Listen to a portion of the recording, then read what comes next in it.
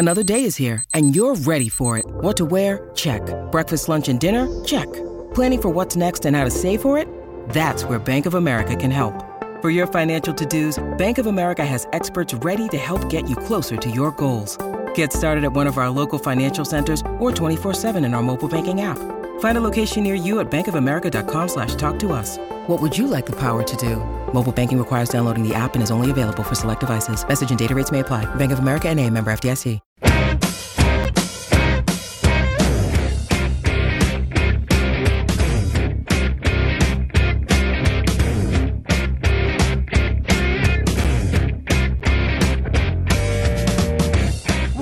All right, hope you're having a great Friday. Inside Sports on 6:30 CHED. Tomorrow, 24 hours from now, we will be into the countdown to kickoff. Elks at Lions, and then the game is at 8 as Edmonton, well, I think it's a safe prediction to say they will do better than they did in week one, a 59-15 loss.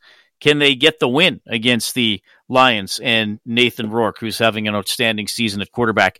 I can tell you Calgary adding to their lead in Ottawa, now 13-0 at the 3-minute warning. Calgary leading Ottawa. Play-by-play tomorrow here on 6:30 CHED will be provided by my good buddy Morley Scott, who is in Vancouver. Morley, how are things out on the West Coast? Beautiful. Sun is shining, and the temperatures are in the mid-20s. Just a beautiful day here in Vancouver. No, do we know, because that roof still retracts, right? Or it does retract now. It's kind of that cloth thing they wheel into the middle. Do we know if it's going to be opened or closed? Yeah, they say it's going to be open tomorrow. It's supposed to be really nice again tomorrow, up in the mid-20s again for most of the day. So, yeah, it's going to be open tomorrow. Although when it's open, it's not that big of a hole where the roof, the retractable part is, right? So you get some bad shadows and stuff on the field, but the sunshine comes in and everybody likes it when it's open, except for the coaches usually. I know Wally Buono always said, close it. Whenever you can, close it. Don't even ask me if you got an opportunity to close it. Close it. Right, so it just takes the weather elements, anything from the wind or anything involved. It just takes it right out of the game. Well, I have a feeling Wally probably usually got his way. I would listen to him. Pretty much. For the he doesn't. He probably still gets a vote now and then, but probably not on this. That's awesome. Okay, well, Morley, thanks for checking in. I'm looking forward to this game. As you know, I'm trying to be, well, I'm not trying to be. I remain optimistic about the Elks this season. I go into every game thinking they're going to play well and battle and maybe get a victory. Last season, obviously, everybody kind of got down in the dumps about how poor they were. But, like, how different is this team than the one that lost by 6 or 7 touchdowns in the first week of the season? It's funny you should mention that, Reed. I was just going through the 2 depth charts like a half an hour ago. Here's the numbers that I came up with. From that team that played here, what was that, mid-June, right? 59-15 was the score the Elks lost. From that team, there are 9 players who are in the lineup, not starters, but in the lineup. There are 9 players who aren't even on the team anymore. There are 8 players who played in that game but won't play tomorrow because of injury. So there's 17 different players right there. Then you break it down to the starters, and I kind of took a different approach at it, not just starters, but starters playing the same position that they played in that game.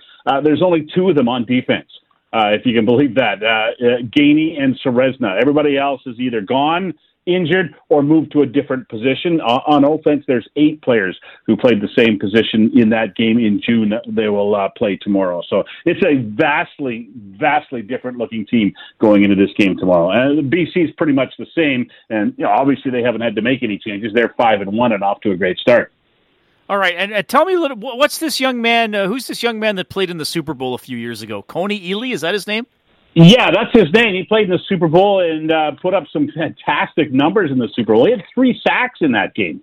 It was Super Bowl 50, right, against Denver. He was with Carolina, and he had a fantastic game in that game. And he's going to get an opportunity to play a little tomorrow too. He's listed as a backup at defensive tackle behind Jake Serezna. So get an opportunity to see him play in the CFL. He, of course, has ties with Chris Jones because he worked with him in Toronto at the end of the year last year. He signed here in, I think, mid-July after Toronto released him outside of training camp. But he's a second-round pick. He went to University of Missouri. He played for Carolina in the Super Bowl game. Reed, he had 4 defensive tackles, 3 quarterback sacks, an interception, a forced fumble, and a fumble recovery. Like, those are phenomenal numbers for one game. His team didn't win it, though, which I guess is what bothers him most about it all. Right. Okay.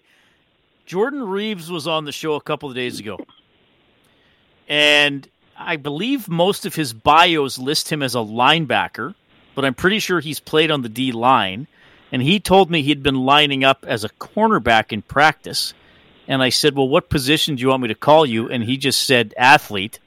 Yeah. Fair enough. But where is he listed? Where do you expect Reeves to actually play? And this is how football coaches work with the depth chart. He practiced pretty much most of the week, as he told you, at cornerback. He's listed on the depth chart as the weak side linebacker, but he'll mostly be involved in special teams. That's where his biggest role will be in the game tomorrow night. Will be at special teams. But he's got that. He's got that frame and the athleticism that Chris Jones likes. He's 6'4", 225. So he's got some speed. So he can play. He can really play all 3 positions. He can play on the D line. He can play at linebacker, and he can play at cornerback, which he's been lined up at this week. So I was kind of surprised to see him at cornerback because he's a little big for that spot, not height wise, but weight wise. Those guys are usually a little lighter and quicker, but he's a really good athlete. And I think that's why he can play at that position. But he can. I'm sure if there's injuries, he could fill in at any position, D line, linebacker, or in the defensive backfield. But like I say, most of his work will come on special teams tomorrow. His first game back since getting hurt week 1 in Vancouver in that horrible game that they played here. So he's done his stint on the 6-game list, and I talked to him this week too, and he's pretty excited to get back in and make an impact of some kind. All right, so I played your Q&A with Nathan Rourke. Mm-hmm. And the only reason he trails Zach Collaros in most of the passing stats is because he's played 3 fewer games. Yep. His completion percentage is 79.3. I have to admit, Morley, early in the season, I kept thinking to myself, yeah, we'll see, kid. We'll see. Okay, you did it for 1 game. Let's do it for 2. Okay, you did it for 2 games. Can you do it for 3? I guess I'm kind of eating my own words here. I mean, the only team that slowed him down was Winnipeg. Winnipeg tends to slow everybody down. Canadian quarterback. Incredible story. And I mean, he's one of the best. It's not just like, oh, he's a Canadian quarterback and he's, good for him. He's starting. Like, he's one of the best players in the league. Yeah, and he's in the MLP conversation already, and he's got a quarterback efficiency ranking of 124.7, which is best among quarterbacks who play every game. So, yeah, he's the only blemish you can really find on his resume this year is interceptions. He's got 6 interceptions, but he's more than made up for that in other departments. I think that's 4th in the league in interceptions. So he's thrown a few picks, and that's again 6 interceptions in only 6 games. So he's been great, and everybody he's so good. Just you talk about what he can do with his arm, and then he can run with the football as well. Remember the quarterback sneaks that went for 38 yards in that first game? He just did the little end around and took off. He also started that game, Reed, you'll remember, at the end of last season in Vancouver, the final game of the regular season. And I mean, wipe out the stat to a certain extent because the Elks are playing their 3rd game in 7 days, and it was just an atrocious schedule for them to wrap up the season. But in the start at the end of last season and at the start of this year, he's thrown for 641 yards and 4 touchdowns against the Elks, and he's ran for 112 yards and 5 touchdowns. So he's either thrown or run for 9 touchdowns against the Elks in 2 games that he's played against them as a starter. So he really seems to be the real deal. And the only thing that separates him, I think, between him and Zach Collaros for MOP voting at this very early stage of the season is the fact that Collaros is unbeaten, and amongst his wins, he's beaten the BC Lions. So he's a good quarterback, and he's looks like he's going to set himself up to become one of those guys who could be in this league for a long time and be the face of the franchise already here, and maybe a pretty prominent name in the Canadian Football League moving forward. Yeah, he's a pretty amazing story, and he doesn't miss a lot. If he's got a window to put the ball in there, he's going to put it in. And yeah, and as I said, I don't know. You said you play. I don't know if you played at all or not, but I said, like, has it come to as easy as it seems? Because he looks like he's had no hardships, right? He's just come in and he's just lighting it up, and nothing has gone wrong for him through his tenure yet as a quarterback, especially this season in the Canadian Football League. The one thing I am looking forward to is seeing what Chris Jones has in plan for him, because Chris Jones has had 2 weeks to prepare for this guy, right? The Elks had the bye week last week, so Chris Jones doesn't take any vacation time. He's not going home to see anybody. He's staying in the office, turning down the lights and watching video and putting together a game plan for Nathan Rourke. So I'm going to be interested to see how the Elks come out. And if you go back to last week, that game against Saskatchewan, they got after him quick. I mean, on the first couple of series, I mean, they were 2 and outs, and he got sacked. He was forced to run. He threw an interception. Saskatchewan was doing something early on in that game that they either got away from, or BC made the corrections on their side of things to get back going, and then they came back and BC scored all those points to come back and win the game from down 17-4. So I'm really interested to see what Chris Jones has in plan and what kind of game plan he's going to have for Nathan Rourke tomorrow night. Yeah, we'll see. Well, and the one thing I've noticed about the Elks, they do make adjustments, and it's weird because they got beaten so badly twice, but all the other games they're right there, and I have seen different approaches and different play calls in the second half and adjustments along the way. So that is encouraging. Yeah, it's a pretty seasoned coaching staff. I mean, Chris Jones and Steve McAdoo, they've been around for a long time as coordinators in this league. So they do know how to make adjustments, and the rest of the coaching staff has got a lot of experience as well. So they have been good at that, and it's allowed them to. It allowed them to come back in Montreal. It's allowed them to stay close to other teams in certain situations. So, yeah, they have made adjustments. So we'll see. I think they'll have to have made, to make some adjustments going into this game with their defense to try and stop and slow down Nathan Rourke. Okay. Morley, appreciate you checking in. Have a good Friday night in Vancouver. Have a great call tomorrow night. I'll be tuning in. Let's see if they can get the win, man. Really appreciate it. Thanks, Rito. Talk to you later. All right, that is Morley Scott, play-by-play voice for your Edmonton Elks here on 6:30. Ched, it is 6:30 for the countdown to kick off tomorrow, and that game will start at 8 o'clock. We'll see if the Elks can slow down the Lions. Nathan Rourke, who, again, completes on 79% of his passes this season, 16 touchdowns, just one behind Zach Collaros for the lead, and Collaros has played 3 more games. Now, of course, Winnipeg, as we were talking about with Bob Irving, is 9-0, so that's that's extremely significant, the wins and the losses. But Rourke's an exciting young player. Taylor Cornelius, the quarterback for the Elks, has looked decent. I think decent. Looking more comfortable than he did for most of last year when he played. I think coming off that game against Winnipeg a couple weeks ago, I think the ball needs to go down the field just a little bit more often than it did against the Blue Bombers. They certainly drove the ball, but couldn't get it into the end zone. They did try that one long bomb pass to Kenny Lawler, and it kind of went through Lawler's hands there inside the 10-yard line. So we'll see if that's an element that the Elks can add to their attack tomorrow night. We got a pretty big event coming up in Ice District tomorrow. We'll talk about it when we get back.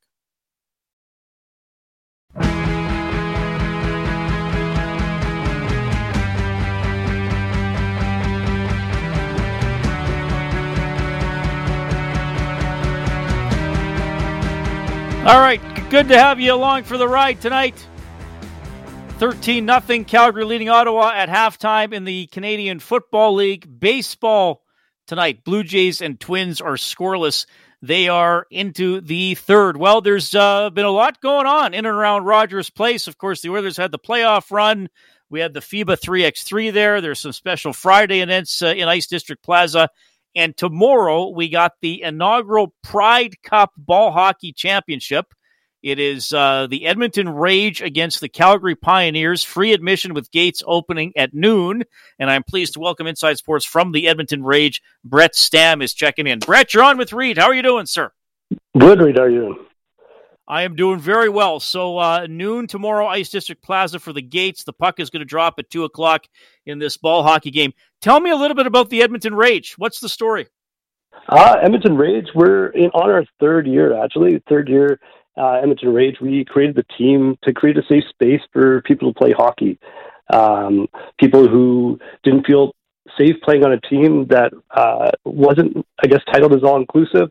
And we're happy to provide that space, and we've blown up since our first year. And then we kind of got rocked around a bit with COVID, but here we are. We're stronger than ever. And just last year, we partnered with the NHL. So that's kind of what's brought up this event at Rogers Place with the Oilers. Okay, so I assume usually this is an ice hockey team, but you're doing the ball hockey game tomorrow. That's right. Yeah, we play in a rec hockey league at Edmonton. We're one of many LGBT all-inclusive hockey teams across North America, if you will. But this will be the first time the Rage is playing ball hockey, so it'll be a fun time. Okay, and you're playing a team from Calgary, the Pioneers. Is this a team you've played before? Is there an actual Battle of Alberta rivalry here, or what? Is yeah, a little bit. We get a little nasty. Of course, we work very closely with them. They're a lot of our friends. But yeah, for sure, there is a battle. We have hosted the Battle of Alberta with one of our sponsors, West Edmonton Mall. We host that every year at the Ice Palace there, so this will be a one of a kind event though. With this will be a bigger event than we've ever done for that Battle of Alberta. So this will probably be this may be the official Battle of Alberta title. Whoever's taking this one home tomorrow. Okay, well, now the pressure's on. The Rage better win it. Yeah, absolutely. Okay, so, and just tell me about the. I mean, we've seen initiatives, with the Oilers and Pride Tape and the hockey is for everyone motto and promotions and things like that. What does it mean to have OEG, the actual Oilers, involved in this, and to have the event right in Ice District? It must be pretty significant. Oh, that's huge for us. It's really showcasing exactly like you said. Hockey's for everyone. We're trying to take it away from being just a 1 week here or there, or an event here or there that's a Pride Day or whatnot. As Pride Tape is coined, the Pride's 365 to have pride, to have it have something all inclusive. This is really everything that happens, of course, only promotes what we're doing, and this tomorrow is really gonna take it off. There's been a lot of attention on this from Ice District, from the Oilers, and even just talking to you. Hopefully people know the word gets out there, and people can enjoy themselves. It's a full family event, and we look forward to it. Yeah, well, again, you can go into Ice District Plaza at noon. The game is at 2:00. There's some other entertainment going on. You can grab a food or a snack or whatever you want. They're going to unveil the Pride Cup. I think I know Mac T's coming on with me a little bit later on. I think Ben Scrivens might be hanging around as well, so there will be some Oilers alum on scene. And are you playing, Brett, or are you more of a coach, manager, organizer, or are you going to be playing? Yeah, no, I'll be throwing the jersey on as well. I'll be playing with the rest of the team. Scrivens, and I heard also McTavish will be there, and probably I wouldn't be surprised if there's some other familiar faces. Okay, so there you go.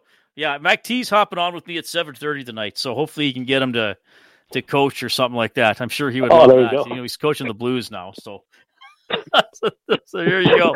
Okay. Well, hey, Brett, I hope this is a great event.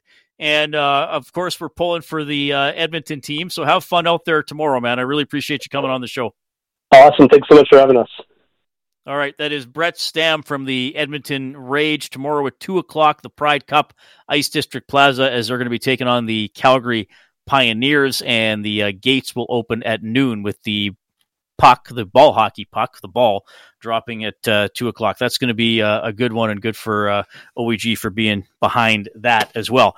Okay, it's Inside Sports on 630. Ched, we are taking you into. We've had a fun week here on the show. We've had some great guests, including Brett. Ken Holland popped on the other night. We talked some football with Kai Loxley. We had Lucky Whitehead from the BC Lions. Yesterday, I was taking you through my trials and tribulations of trying to get rid of some VHS tapes. Well, I just simply, I don't know how many I took, maybe 40 or 50. I kept some that could have monetary value, though as we discussed last night, probably not, but maybe a little bit. And I kept a few other ones that I just couldn't bear to part with. But I gave some to my buddy Kevin Martin, not the curler, the gentleman who we've had on the show a couple of times over the years. Kevin Martin, he owns The Lobby. It's a video store on White Ave. It's between 108 and 109. I love this too. It specializes in horror movies, and they're underneath a daycare. So anyway, I called up my buddy Kevin. I said, would you have any use, or would you want these VHS tapes? He said, just bring them by. No worries. So there you go. I thinned out the collection a little bit, and Kevin Martin at The Lobby is now in possession of them. One of the city's all-time greats, Double E legend Jim Germany, when we get back.